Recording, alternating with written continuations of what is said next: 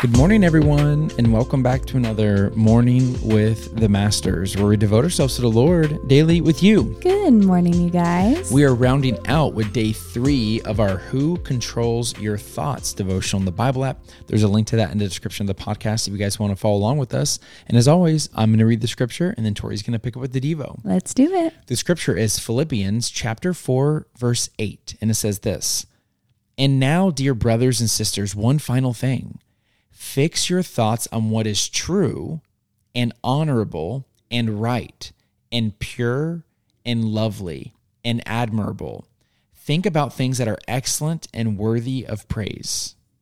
The devotional says, one reason Satan's strongholds are so powerful is that they become entrenched.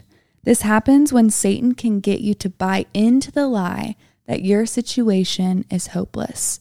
His goal is to get you to believe that by nature, you are a drug addict or a manipulator or a negative person, that you are controlled by fear or shame, that nothing will ever change, and so on. Once you give into and adopt this line of thinking, these fortresses become difficult to remove. Your behavior deteriorates even more since all of us act according to who we believe we are. The only solution is to tear down these fortresses by taking every thought captive to the obedience of Christ. Reprogram your mind and release yourself from captivity. This is how you unleash your full potential and free yourself up to then help other men rise to do the same. The solution is twofold, but straightforward. First, identify Christ's thoughts on a matter. And secondly, align your own thinking under the rule of His truth. Then the truth will set you free.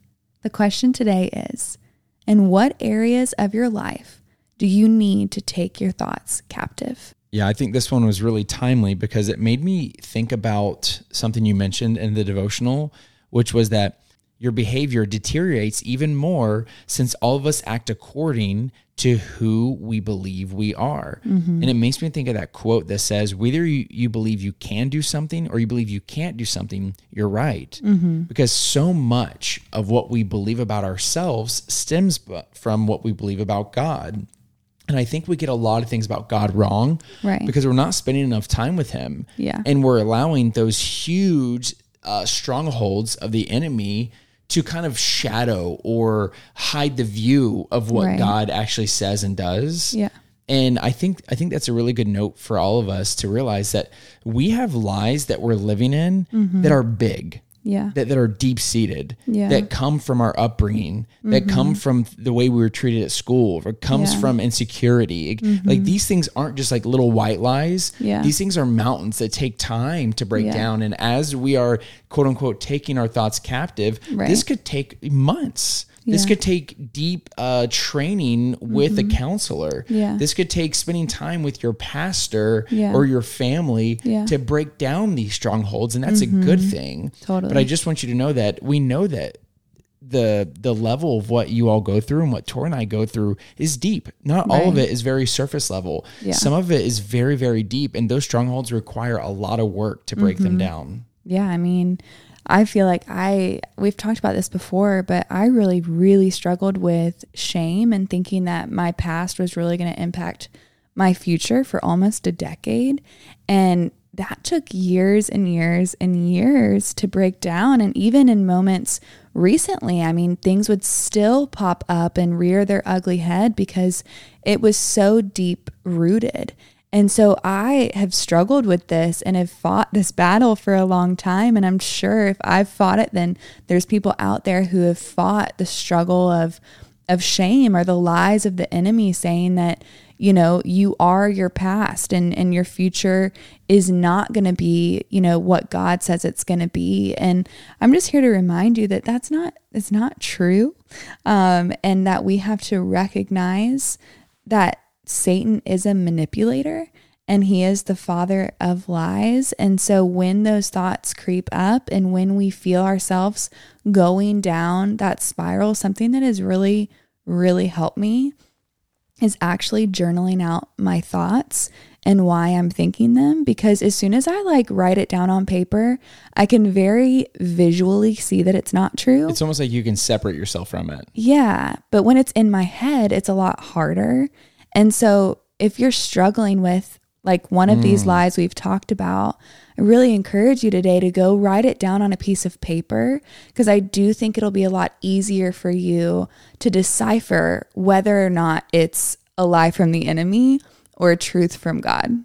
Yeah, it makes me think of playing a video game, because I know that whenever I was playing a video game and I have like some strategy that I need to implement, what would really help me is when I press pause, because then I think about what I'm going to do next. Right. And I think we all need to press pause, because when you just try to live life in the fast lane, you're going to make mistakes and you're going to have to make decisions super quickly versus taking a pause. Yeah. Breaking out a piece of paper and a pen or your journal and writing this thing down and pressing, it gives you space to breathe and to separate from it. I think that's a great piece of advice. Totally. And to take that even a step further, I think we need to do this daily, and it needs to be an active role in what we're doing. Yes. And speaking of daily, we also need to be putting on the full armor of God daily, the belt of truth, the breastplate of righteousness, the shoes of peace, the shield of faith, the helmet of salvation, and the sword of the Spirit.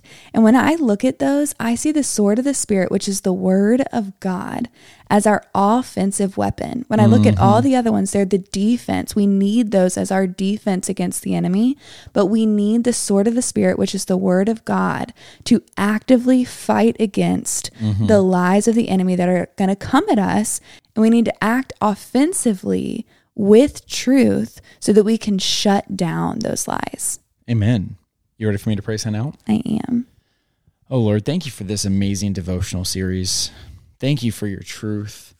Thank you for helping us battle our deepest wars, God, the wars that are fought in our brains, God. And those wars trickle down to our heart, and they impact so much of what we believe about ourselves, God. And we don't want to rely on the way we feel about ourselves, God. We want to rely on what you say about us, God, because that's truth. Our feelings come and go, God, but your truth stays the same forever, God. Lord, I just pray right now over everyone who's listening right now that the father of lies would not get a foothold in their thoughts, God. I pray that you would strengthen them to put on the armor of you, God.